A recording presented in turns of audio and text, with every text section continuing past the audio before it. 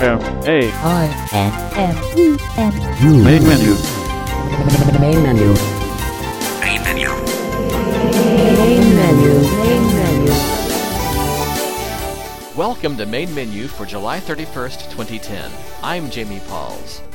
On this week's show, Daryl Shandro concludes his interview with Nancy Miracle of Digital Miracles about Digitize, a barcode scanning app for the iPhone. Next, we hear an interview from Serotech's coverage of the ACB 2010 convention. In this interview, we hear about some great deals from independent living aids. Finally, Chase Crispin begins a series on the Refresher Braille display from the American Printing House for the Blind. That's all coming up on this edition of Main Menu.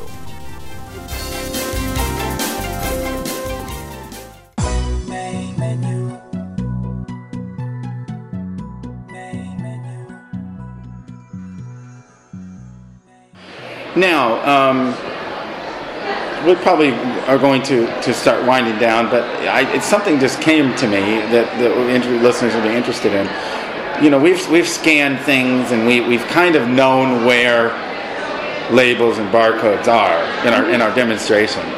But I think it's important. You're constantly taking a stream. We're not sitting there pushing the scan button again when we need to try again. Correct. So if we had to turn a box over because we scanned the wrong side of the box and there's nothing there, we've determined that, like, the camera's a foot away or whatever, and there's nothing there. So now we have four sides to a box. We don't have to do anything, right? We just systematically move the box until we've found the code. Is that right? This is not. I didn't understand this until somebody mentioned to me that there actually was a product that had worked that way. Yeah. Where you took a photo and then it would try and figure it out. Right. That is not at all the way we work. Right. What happens is basically you click scan, we start taking video, and we keep taking video until either we find an object or you tell us to stop. Right, because there is a cancel button in there. There is a cancel button. So you could go ahead and do a thing where you hold the camera. As a matter of fact, we recommend it the first time you scan, say, a can of something like Coca-Cola or something until you've gotten used to it. We actually recommend that you put the camera down, just brace it on a table so that you minimize the motion on one end. Right. And then on the other hand, we actually recommend that you slowly roll the can towards the camera and roll it away until it can actually find that code for you. Oh, so the can is not vertical. It's horizontal and it's being rolled. It's an easier motion for you. It's probably easier on the can too. Oh, wow! And you have the iPhone held up like this vertically. Right. Remember, it doesn't matter to us how the barcode is oriented. That's true. Care. So once you realize that we really don't care whether the barcode is upside down, right side up, crooked, jolly-woggle, whatever you have, it gives you a whole lot more freedom of motion in terms of trying to understand your object. It's not like we're trying to read a page of text or something with that KNFB reader or something like that. No, that's correct. One of the things that we decided as a design precept was that particularly since our audience was unlikely to understand focus in a real material way, that we could not be dependent on it. And we couldn't be dependent on alignment. We needed the software needed to be smart enough that the human didn't have to worry about those things. I did probably what was probably the first, like a couple days after I got my iPhone 4, was probably the first blind to sighted, iPhone 4 FaceTime call. Oh, wow. And my friend, she's saying that, like, so I was showing her things, right? She's like, Daryl, you need to move the camera, it needs to be further away, or it needs to be closer. You know what I mean? Because I don't understand, focus very well. Right. And she's like, so I understand exactly what you're talking about. Those of you with iPhone 4s out there, do a FaceTime call with one of your sighted pals or something, and you'll find out right away that you probably don't understand focus. Right, and because that's part of the environment, then it's incumbent on us to design for that. Yeah. Because it would not be a realistic thing to say, well, you don't understand focus, so we're going to teach you. right? That's too much work. Doesn't make sense. And It doesn't work, and yeah. it doesn't make sense in the real world. Yeah. So it's a better design choice for us to then say, well, we're going to set up this app so that you, the human, don't worry about it, and we, the programmers on the computer, do. And then, once the computer's used to worrying about that, then it's nobody's problem except the computer's, right? Awesome. So, like, for instance, when we were dealing with, like, scanning that stuff, as you said, no, you don't take a picture. You just hold the phone. It's a scanner. Move the object. After you've gotten a little used to using it, you're going to find that you hold both the object and the phone, and you move them around a little bit. But you get a feel for it, and it's best to start out stationary as much as possible until you get a little more practice. And there is practice. I'm not going to tell you there isn't. I think that, first of all, most devices have learning curve of one way or another. They took me around for a walk with a mechanical seeing eye dog yesterday, and it was clear that would have had quite a learning curve on it. Wait, a mechanical seeing eye dog? Yeah, the folks over there with one of the dog stands have a frame that has a harness on it. Oh, you're talking about so you had a Juno walk. I had a Juno walk. Okay. Very educational. My dog would never have behaved as well. I'm sorry to say, the dogs at this convention have my entire respect. They're very good dogs. No, the point is that there would have been a learning curve for me with a dog. There's a learning curve with visible light scanning. There's a learning curve with writing. There's a learning curve with all sorts of things. That's right. I think the learning curve is fairly short. And I think the benefit of having the product, having an item in your pocket where you can actually scan stuff when you want to know what it is, warrants spending the 15 minutes or hour or whatever it is that it takes you to learn it. Awesome. And there's no question that after you learn it, as you've noted, all of a sudden you get the knack of it and you go, oh, this is easy. How convenient. Now, okay, so printing the labels.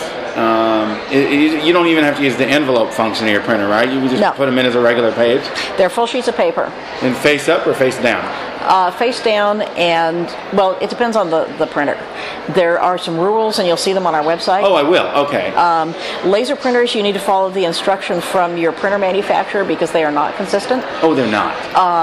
Inkjet printers are consistent. If it's a front feed inkjet printer, the labels go with the business side, the label side down. Okay. Okay, if it's one that has a back feeding printer, the labels would go with the label face facing towards you. Wow.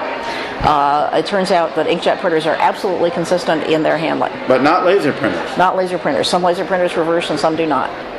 So you need to take a look at what your laser printer instructions are. There actually usually is a tactile piece of information on the feeder of a laser printer that will tell you how something has to be positioned down or up. Oh, that's interesting. Mm-hmm. Run your fingers across. You don't have the feed tray, and sometimes it's on the feed tray, sometimes it's an out tray, but usually there's a feed tray there. And if you run your fingers across it, there will typically be an image of the piece of paper. Is this where the paper goes in then we're talking about, right? I'm sorry, my printer knowledge is like... Yeah, Hewlett-Packard usually puts it both places. They're very good on their ergonomic engineering. Okay. And I think in most cases Epson and those companies have followed it. Okay, and you'll find it's informative. Any place where the paper goes in, you'll find that there's a little diagram that's of a sheet of paper. Okay. It has multiple lines across it to indicate front side. Yeah. And then there will be a corner that's bent over to indicate whether that should be up or down. And you can feel the corner bent over because it's a little triangular thing as if the corner of the paper were bent. Oh, and it'll point? And it'll tell you whether whether you should feed it with the business side, the side you want printed on, because that's the side that has the lines in the diagram, whether that should be up or down. So will it point up or down? It'll point into the printer or out? Yeah, typically what will happen, and it depends on which kind of printer it is. Right. But you can tell by whether there's lots of little lines on it. Okay. Facing up. Oh, okay, because that's representing printing. That's representing printing, and that means that the surface you print on should be up. Right. If it's got a corner as if it were folded over, that means turn it over. That is, you know what? I had no idea. I didn't know what they were when I ran across them either. And one of the, I think it was a salesman at the Fry's computer store, explained that was what that meant, that you could tell that on any printer. And that's what those little icons mean. And they actually are standard. I just am not recalling them quite correctly. But see, I've learned. Now I and the ACB radio listening audience have learned this. Yeah, and From you. it's very handy because on the case of the laser printer where you don't know Yeah. the feed direction, but I noticed, for instance, even on my inkjet printer, because I've got an inkjet printer that is a combo printer that also feeds things in for copying and faxing. Oh, right, multifunction, yeah. I noticed that on the portion that takes the documents in for copying, those icons also appear to tell me whether to put stuff to be copied face up or face down. Wow. So, and it's tactile, and it's just embossed in the plastic. Amazing. The things you don't know. Well, there you are. It's an accessibility feature that we didn't even know about as a community. Yeah, and it's a handy little thing to know. You know. Very, very important. Does that appear in the envelope tray area too? I don't have an envelope tray, so I can't answer it. But Okay. I strongly suspect it does. Wow. Hewlett Packard, who's pioneered a lot of this stuff, is very good on tactile accessibility. Wow. It's something that's been a matter of importance and a design principle for them for a long, long time. We'll have to see. If Brother. There's a particular type of Brother laser printer that I've been recommending a lot because there's a very accessible web interface. Okay. You know, and it actually tells you how your toner's doing, how your drum is doing. Sweet. You know, and because a lot of times you don't get that information until things stop working, right? Yes, I've had that experience.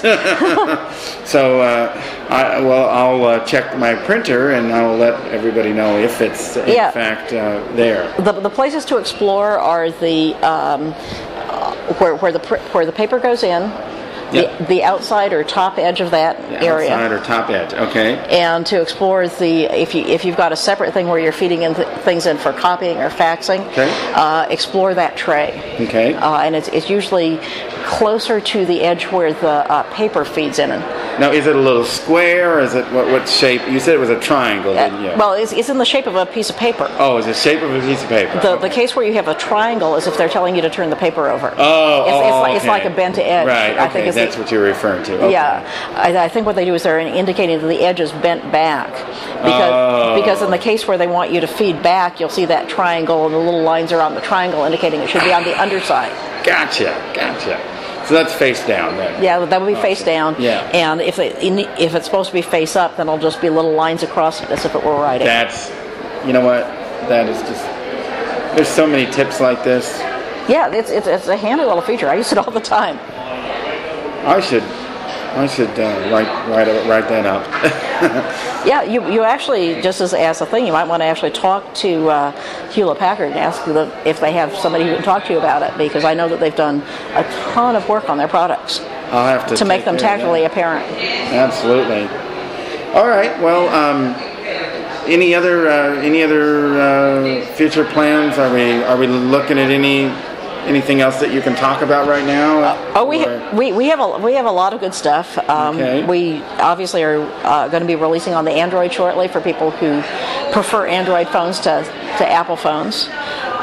We have a number of things that we will be. So you're okay with it? Are you able to work with the limited screen access capabilities that are currently on the Android? The Android is frustrating. It's got such a beautiful operating system.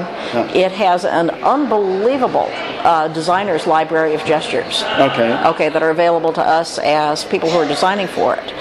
But the design philosophy that the best will somehow rise to the top, and that they're going to wait for that to happen and for acclimation and natural growth, there's certainly some sort of argument about that. That's sort of like Keynesian economics accepting computers. Right.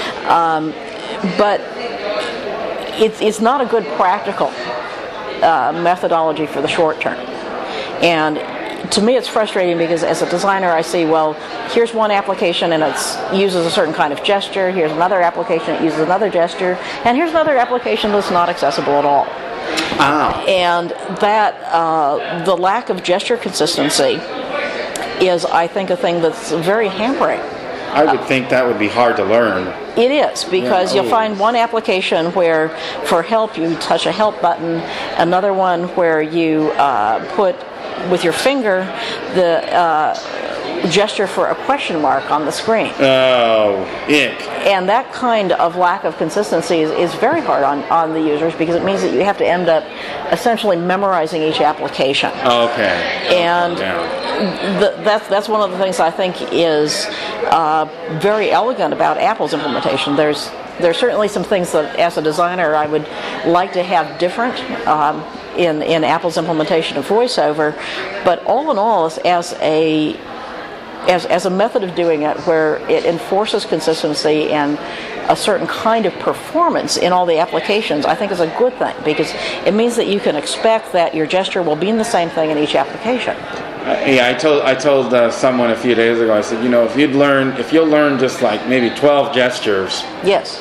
you can do everything on the iPhone except typing. So if you learn 12 gestures and you learn to type or to use a Bluetooth keyboard or something, you've got the iPhone. You've got just about every app, on the phone you can use. Right. I mean, once you know, double tap, triple tap, what those mean, flick, how to turn things on and turn things off. Yep. Then you know them, and you know them for all the applications. It's amazing. And there's an elegance, if you will, of usage there, and an ease of use that then makes everything convenient. And one of the things that at this point is, I think, an issue with the Android is that there is not a consistent gesture language. Okay. And obviously there's some people who are working on that. TV Raman's got a very interesting Google board called Eyes Free. Okay. EYES-FREE, and people who are interested in the Android should certainly go over and participate in that. Now, does that work with? Is that associated with the TalkBack screen reader? It's associated with basically some open source design issues. Okay.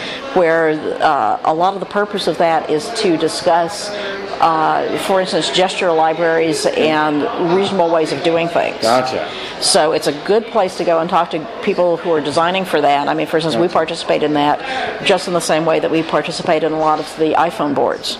Gotcha. Oh, wow. Well, again, it sounds like you're participating as opposed to saying, this is the way we're going to do it. Boom, Oh, sure. Yeah. I mean, we want to find out what's going to work for people. We're not going to tell you all what works for you. Right. Because we don't know.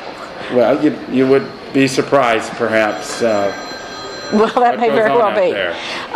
So I'm glad you're very innovative and you're actually participating in these forums. I mean, because the thing is, the more people we have, the better ideas we're going to get. Yeah. We certainly didn't think of everything. We won't think of everything, rather. Right. And one of the things we really depend on our user community, and for instance on our beta testers, our beta testers outnumber our designers 8-1. And there's a reason, because we want to get that feedback and we want to get those ideas from people who really will be using it as they would use it. Absolutely.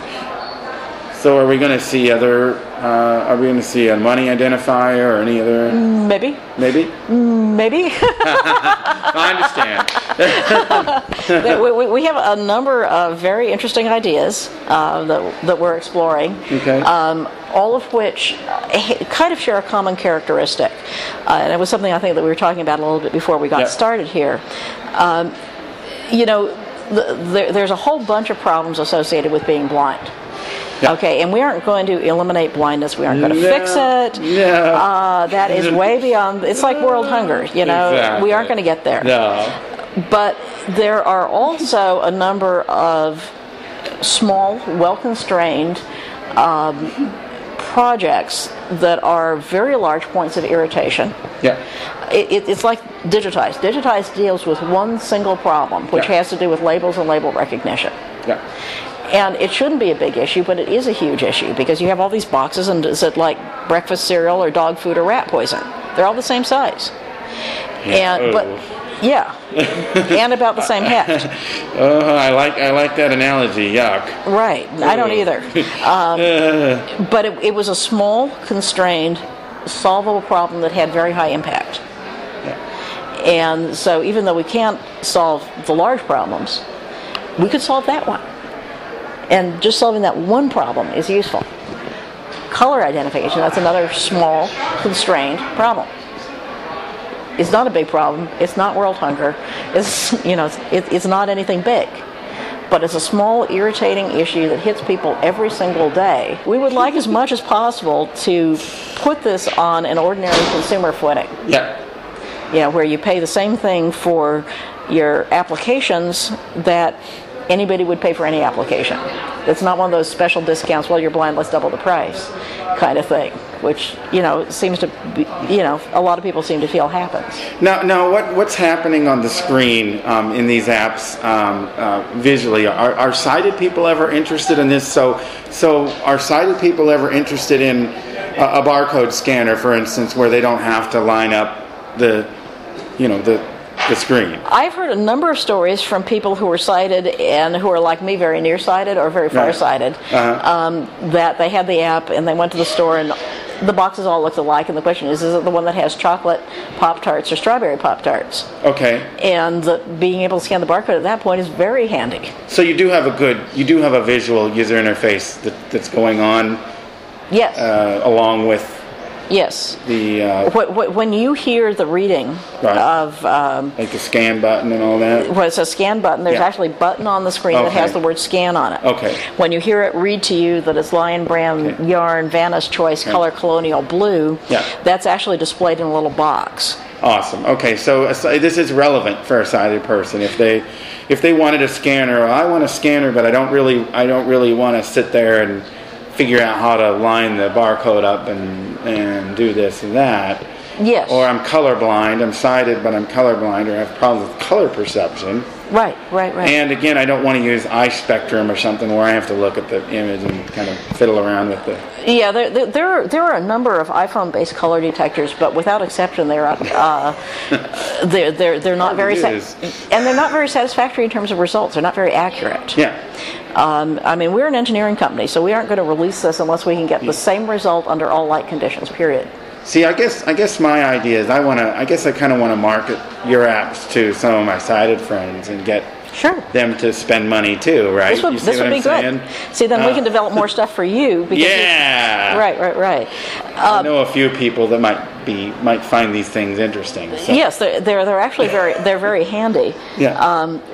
One of the comments we have had from sighted people is that they thought our interface looked strange. Why is that?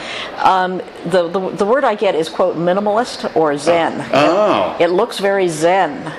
And what I realized was one of the things that we had done was, of course, we wanted to make it so that the applications were very usable by touch. Right.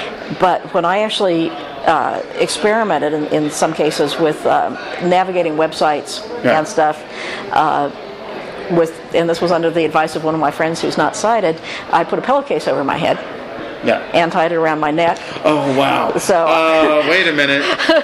Holes in it? No.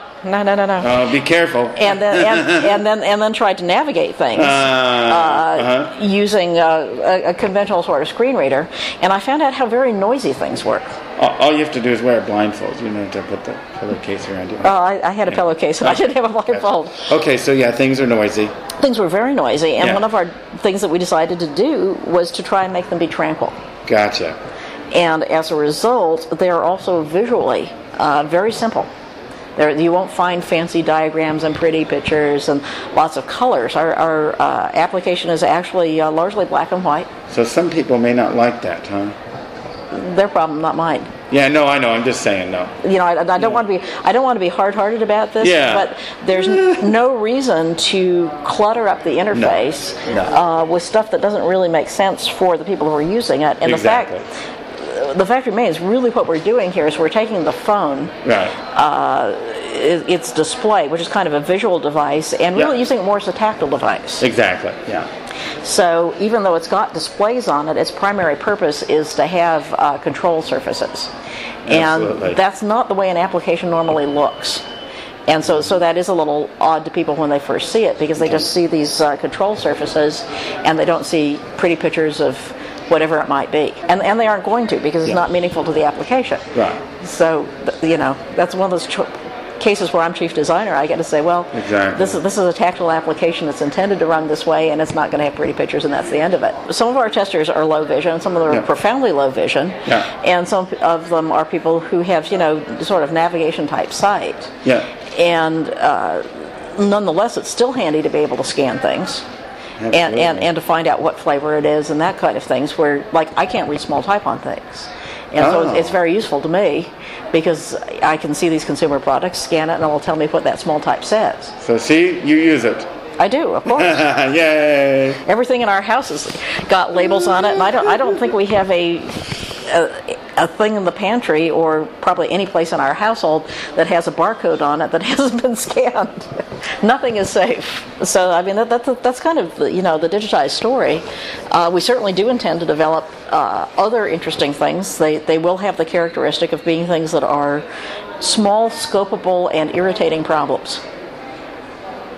Absolutely. Well, I can certainly vouch for a lot of those of us in the listening audience in the blind community who appreciate having good solutions to those irritating and potentially very hazardous situations. They How are about that? They are just plain hazardous. I Yeah. mean, think of all the things that come in tubes: toothpaste, glue, all kinds of things come in tubes. Absolutely. Anchovy paste. Ew. Yeah. Ew. I don't want to brush my teeth with it. No, Ew. and you don't want to put super glue on your pizza. No. Ew. And I mean, I'm sure, we usually have ways of figuring things out before that happens, but I don't want to have glue on my hands. Or, no. Yeah. And I bring that up. I bring that up as a facetious example. Yeah, exactly. But there are a lot of things that do appear in identical containers. Yeah. We've got a lovely display over at our booth of things that are identically that are in identical containers that you don't want to mix up. And probably one of the best one is it turns out that balsamic vinegar and olive oil come in identically shaped containers. Oh, wow. And the manufacturer may think that's cute, or maybe they just got a good sale on those kind of bottles. But you don't want to put vinegar where you want oil, or vice versa. And there is no way to tell them apart by touch. More critically, expensive wine and cheap plonk come in the same kind of bottles too. And you don't want to open the thing you were saving for the birthday party when what you really want is just something to go ahead and stick in your beef stew while you're cooking it. So there's lots of cases where there are things that are absolutely identical where you do want to tell them apart, and that was just kind of the problem we were trying to solve. Excellent. Okay, well, tell all of us how we can reach you and how to purchase the products and find out more information. Sure. If you want to find out more about the product, come to our website. It is digit-eyes, digit-eyes.com. We've got an audio tour where one of our blind testers actually walks you through how he uses it, including printing labels and things. We've got use cases that people have told us how they used it, which is always informative and often interesting. We have samples where you can try and actually create samples for the codes. We have actually sample lookups if you're curious to see if the items that you have barcodes on would be found. You can test the database and assure yourself that your items will be there. And we also, you can, if you have a barcode scanner, you can do that, right? Oh yeah. Right. If you've got a USB scanner, or actually any kind of keyboard port scanner that emulates your keyboard input, you can just plug it into your computer and then scan things to your heart content and use our database and see what they really are. So we would encourage you to do that, to assure yourself that you're comfortable with the idea of getting the product. If you have questions, we have a nice link that says contact us, and if, as we devoutly hope, you should wish to purchase it, there is a link that says click here to buy, and that will take you over to the Apple Store, because we sell through the iTunes Store, to the correct link where you can get it. You can also look up on the Apple Store digit-eyes, and you will find both the application and also our free test version if you want to try that. And that just reads the labels. Yeah, the free version reads the text labels only. Oh, okay. But it's useful for two things, one of which is it gives you a chance to actually try it and see if it's something that you'd like. And the other one is if you have the full package and you have somebody in your household who also needs to read it but who doesn't need the full package, then they can just get the freebie one and read the text labels that you've created. Wow. So we want to make this be useful, and ultimately being able to create labels that only you can read for text things isn't probably as useful as sharing them. Things like your voice labels, those are things that we think are probably private, and they're notes for yourself. They're descriptions of things that you need to know yourself. But if you've put labels on, other things, you might want to share them, and that's the way to do it. Absolutely. All right. Well, Nancy, it was nice talking with you, and thanks for sharing with the ACB Radio listening audience all about Digitize. It's a pleasure to be here, and if you have any questions, by all means come to our website and click that little button that says Contact Us, and let me know what you'd like to know. Thank you for your time. This is Daryl Shandro reporting for ACB Radio. According to a representative from Digital Miracles, the introductory price of $29.99 for Digitize, as stated on the website, is good until sometime in August. At that time, there will be a feature enhancement to Digitize, which will raise the price less than $10. Main menu. Main menu. Live at ACB 2010, this is Michael Off. And I caught up here with Fran, who we've spoken with before at ILA Independent Living Aids. How you doing, Fran? I'm fine, Michael. Thank you for stopping by. Well, no problem. I want to find out what's new. I know you have a new talking phone. That's always popular. Right, made by Serene Interventions. We have a cordless talking button phone that came out around the time of the ATIA in January. Right now, the newest item that we have, it's only been in the U.S. for 2 weeks, is the Milestone 312. Okay, well, talk about that. That is, of course, the newest version of the 311. The difference between them is that this one has a gig of memory on board. It has a clock, it has a radio, an FM radio. It reads now all of the book formats, so it will allow the user to listen to NLS, Audible.com. At one point, it was just a Daisy reader. Well, they've added a lot of features to that, then. Yes, it took them a couple of years to get it moving, but they finally got it done, and it's a very popular item here at ACB right now. And what is that selling for? The price is $449. Okay, so that's 1 gig of storage, and then you can add to that, right? Yeah, it has expandable capability because of the ScanDisk slot. You can go all the way up to 32 gig. Okay, very good. I'm really curious on these Serene talking phones here. Yes. Well, that one, they are a company that generally works with the hard of hearing community, but had the opportunity to work with them in order to get a large button phone that actually allowed the users to hear the buttons that they were pressing. And so they've stepped out of their normal environment of amplified phones, and they made this phone for the low vision community. And it's reasonably priced. It's about $75, $80. And it's really a very innovative new unit. And what aspects of it talk? Well, first of all, of course, the keypad talks. And then there's a number of other buttons that do recall and the memory key buttons. So there's some limitation to some of the buttons, but in general, most of them talk. But the caller ID, it doesn't have caller ID right now. Okay. The next generation of it will have caller ID, and yes, it will talk. Okay. I was under the impression there were three different phones. There are, but 2 of them are for people with hearing loss. And of course, that doesn't mean that it's not usable. It's just that when you're getting an amplified phone, generally you're going to pay a higher dollar figure for it. So if you have low vision and good hearing, you don't need to spend that extra money. Okay, very good. Are you selling the Pen Friend? We have been selling it. We were the first company in the U.S. to sell it. Of course, now it's available through most of the different types of exhibitors that are here in the hall. It's a fabulous product, affordable. Everyone basically runs at about $139.95, and I think it's a must-have type of product for people. I think so. And last I spoke with you, you were going to be a tester in the U.S. for labels that could endure laundry cycles. Has there been any progress with that? No, they are still testing them in Europe. They are not having the greatest of luck with it. They are running all different types of tests before it actually, comes here to the U.S. for me to prototype.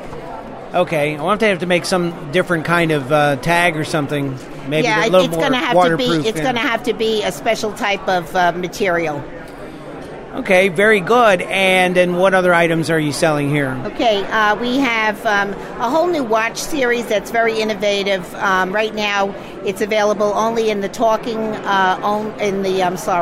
only mode, but we will in the fall have it with an alarm as well. The main feature that's different from any of the other talking watches, irrespective of who manufactures them, is that it only has one battery, and anybody that's a user of talking watches knows that they've always been an issue with the two-battery format. The jewelers don't know what to change, and in a lot of cases they actually break the watch. So this is a one-battery watch like everyone else that might use a Timex or whatever. In addition to that, it has onboard instructions so that the person doesn't have to always try to remember how to set a watch. In addition to that, it tells you the day, date, and year. It will enable a person to change from a female voice to a male voice or vice versa at a push of a button.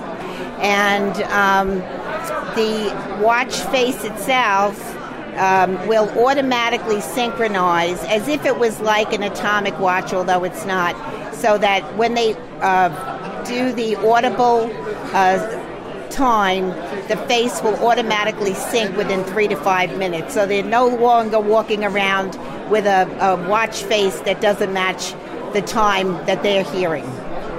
Oh, very good. Yeah. Very so we're good. excited about that. And I'm actually trying to get some opinions at ACB right now on a prototype for the alarm style watch that we're going to move forward with. And if anybody in the listening audience has a minute to stop at booth 1, I'd love to get your opinion on whether we should have all the buttons recessed except the one that gives the time, or if we should have the buttons in the same familiar pattern where they're actually outside the frame of the watch. Well, very good. That's good. You're working then with the manufacturer to make corrections or adjustments. I'm sorry. The goal is basically we want things to be as satisfactory as possible for the consumer. Right. And, of course, some people just have different opinions, so you have to do a consensus kind of thing, too, and see what you're up against. That's right. Okay, and then what else here? Oh, my gosh. We have right here in the booth itself, we have a lot of different kitchen types of items. I know ACB people have always been popular for that type of stuff, especially way back to the Morris days. So what's new? What's new in terms of kitchen items? Not so much that they're new. It's just that are popular selling, or do people keep coming back for year after year? Oh, year after year, the same things. The talking cooking thermometer, the double spatula that we sell that's Teflon. The timers, of course, the talking and the large, cooking timers. Those are like standard, items that people come back for all the time. Wow, very good. Any kind of calculators or? We have a new calculator that comes with an earbud directly from the manufacturer, and it's always best if you can avoid modifying things if you don't have to. So that's a fairly new. It's a desktop, and of course it all talks. Now, back on the phones, you have a cell phone that's not talking but is large print, so someone with low vision might look at this as a device. What is that? That is correct. We are the exclusive distributor in the United States for an entire product line for phones that are made in Europe, and the company name is Doro. And they came out with 2 cell phones for low vision folks. And the one is a bit smaller than the other. It's got nice, clear white numbers on black, and the screen, when you're punching in the numbers are larger than the average. In addition to that, they have one that's just a bit larger in length, and that one actually has text capability. They run in the neighborhood about 170 to 180. So that might be an alternative to some people think that maybe the jitterbugs are only option. This might be something else to look at. Yeah, the other thing that is attractive to a lot of the folks that buy this particular cell phone is that you don't have to cancel a contract if you have a carrier that uses SIM cards. Or if you don't have a carrier, a lot of seniors buy prepaid because they don't want to have a bill at the end of the month. So it uses SIM, so with AT&T or T-Mobile here in the U.S., right, so that's what works yes, with? Okay. That's correct. Or you just go and you buy the prepaid SIM card, and they love it, the seniors in particular, because they're not, chatting on the phone like a teenager.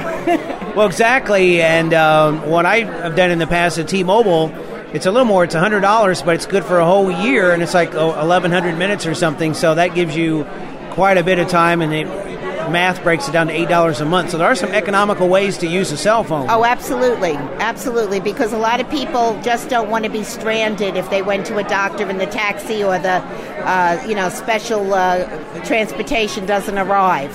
So they really do it for their own safety and for their convenience, but they don't need it when they have a landline in the house, or they don't prefer to have the use of a cell phone other than for emergency purposes.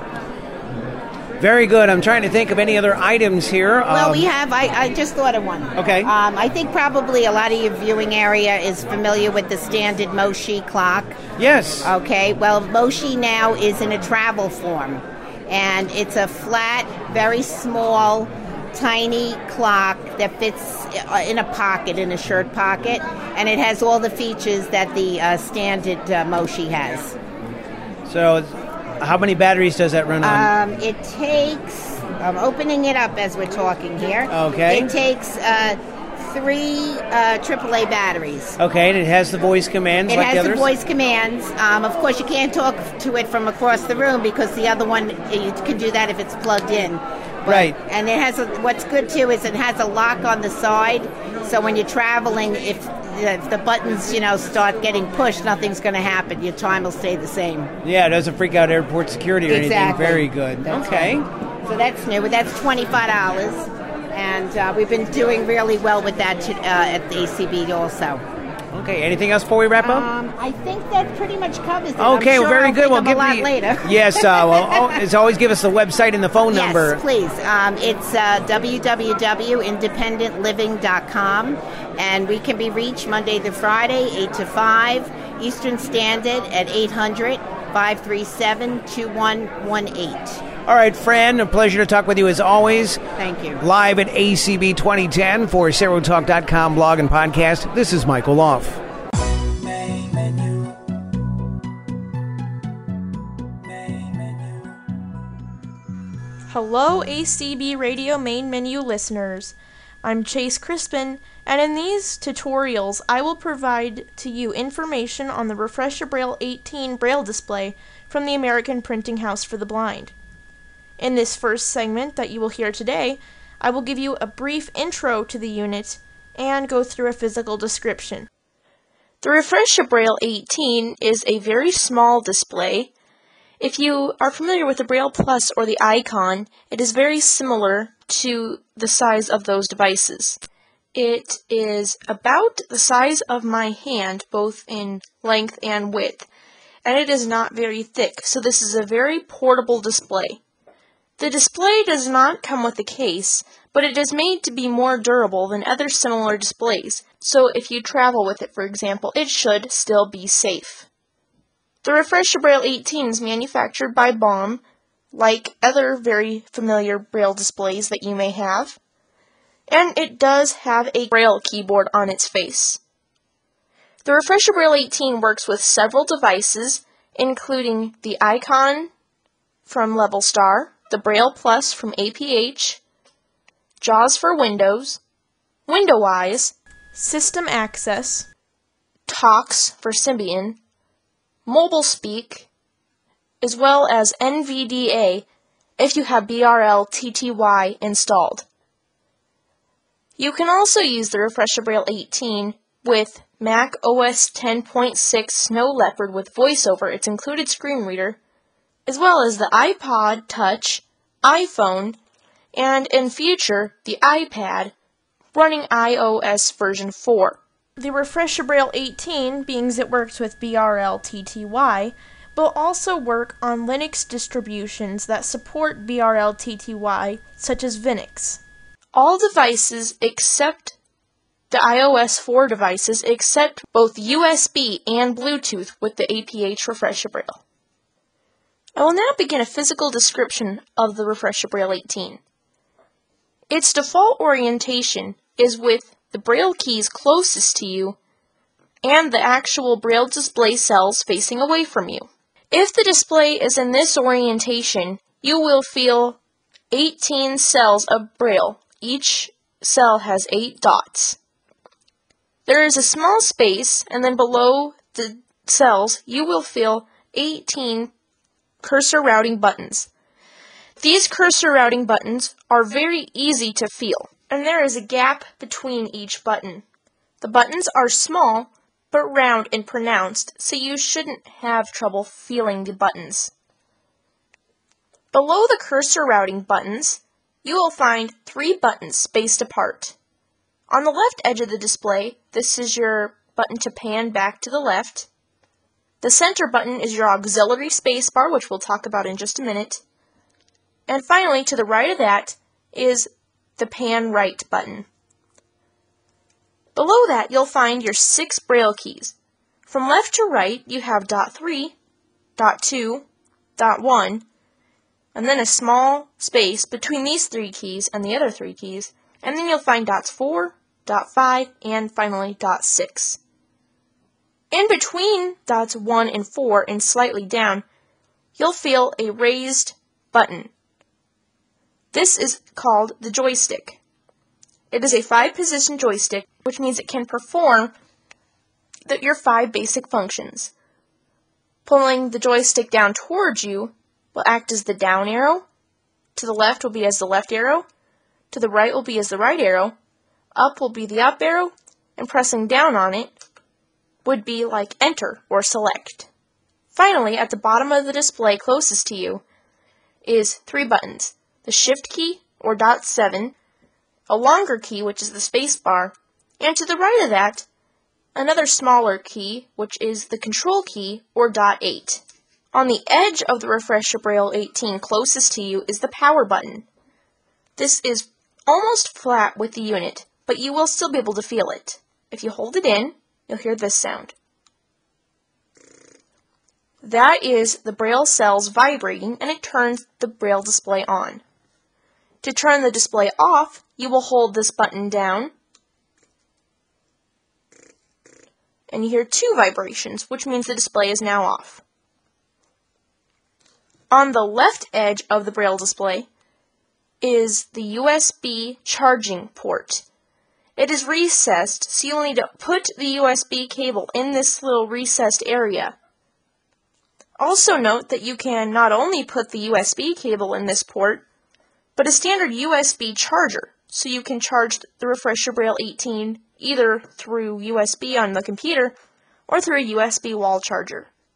Note that APH does not sell the USB wall charger. You will need to purchase one on your own. The other edges, as well as the bottom of the Refresher Braille that sits on the desk, do not have anything, as the Refresher Braille 18 does not have a user-accessible battery compartment. We will now start up the Refresher Braille and take a look at its menus. I'll turn the display on. When you first turn the display on, if it is not connected to any devices that access it, you will feel the Refresher Braille 18's main menu. The first item is the display's name, which is changeable. By default, you will see APH followed by a space and your 8-digit serial number. This serial number will be what technical support personnel may ask for if you should need to contact them. We will get to how to change this in just a second. If you press the next button, that is the rightmost button below the cursor routing buttons, you move to the next item in the menu. Next, you will find the battery status item. This does not show a traditional percentage amount, but it shows a system of Braille cells.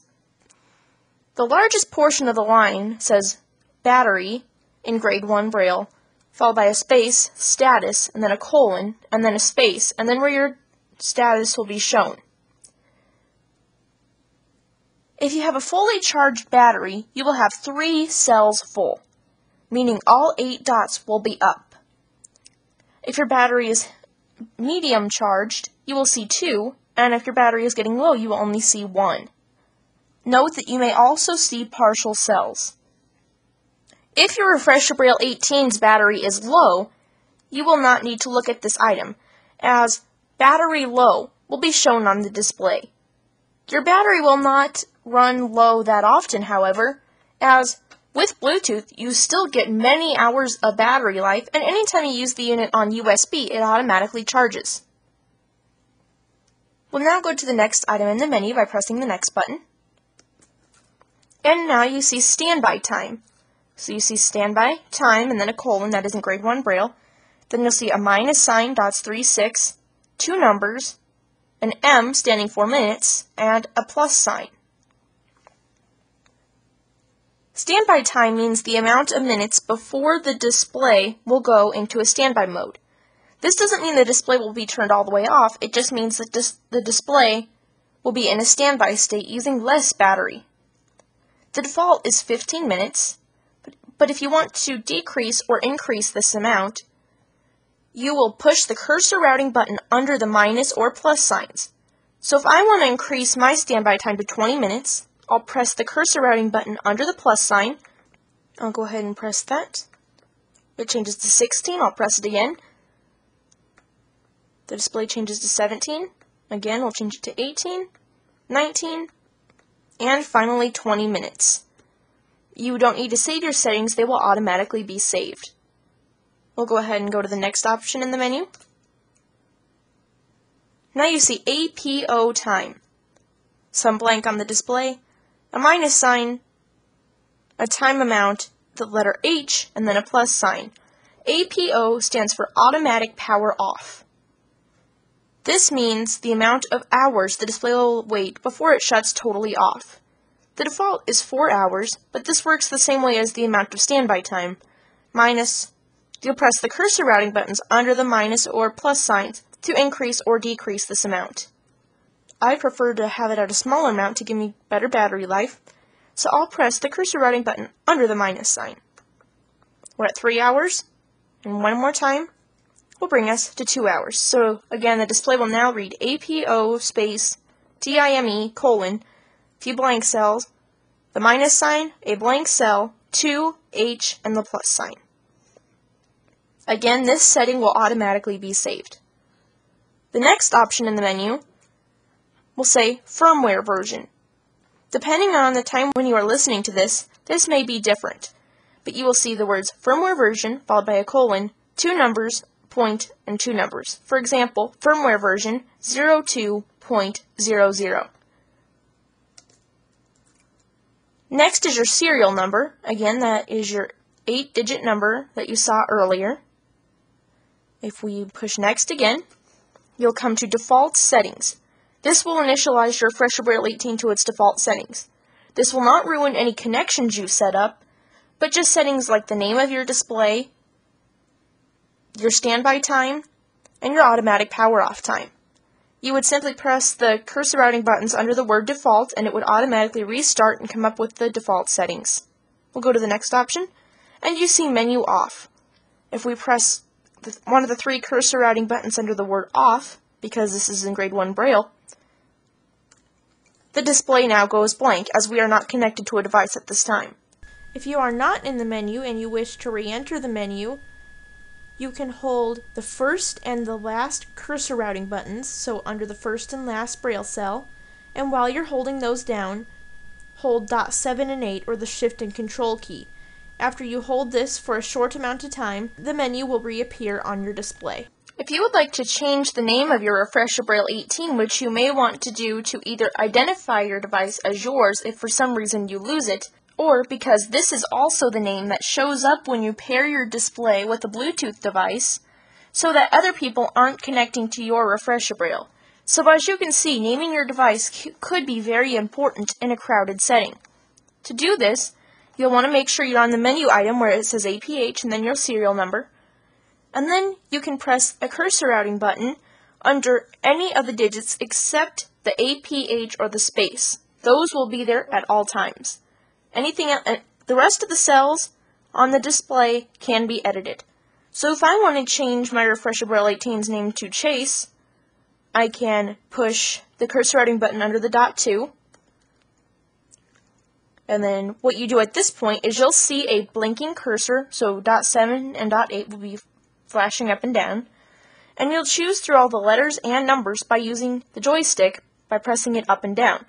So if I press the joystick up, we see A, B, C, and I'll leave it there. Now, what we'll do is push the one under the next number, and I'll move it up to H. So pressing it 8 times, moved it to H. Under the next number, push it up once for A, up to S, E, F, G, H, I, J, K, L, M, N, O, P, Q, R, S. Now if we keep going, T, U, V, W, X, Y, Z, then next you'll have 0, 1, 2, all the way up to 9. So you can also type numbers, but I'm going back down to S.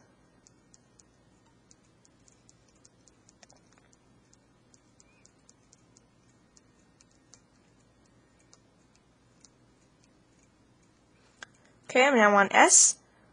Now I'll press the cursor routing button under the next number, and I'll go up to the E. And now we have CHASC, but we have 3 more numbers on the display. So to clear those, what we'll go ahead and do is press the cursor routing button under the next number. Goes blank. We don't need to do anything else, so I'll press it under the next number. Also goes blank. We have 1 more number up there. And that's also now blank. Now that we have all the numbers cleared and what we want written on the display there, to make the editing mode stop, you will hold the first 2 and the last 2 cursor routing buttons down.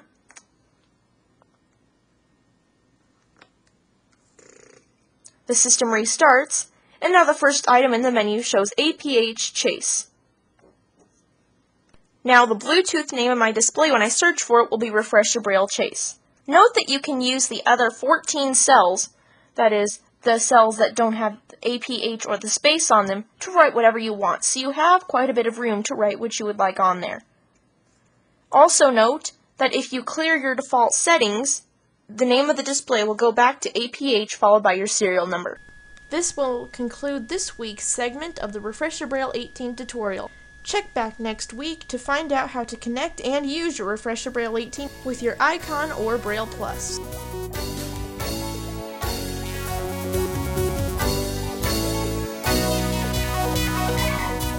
That concludes this edition of Main Menu. We trust you've enjoyed the program. On behalf of the entire Main Menu team, I'm Jamie Pauls wishing you and yours a great week.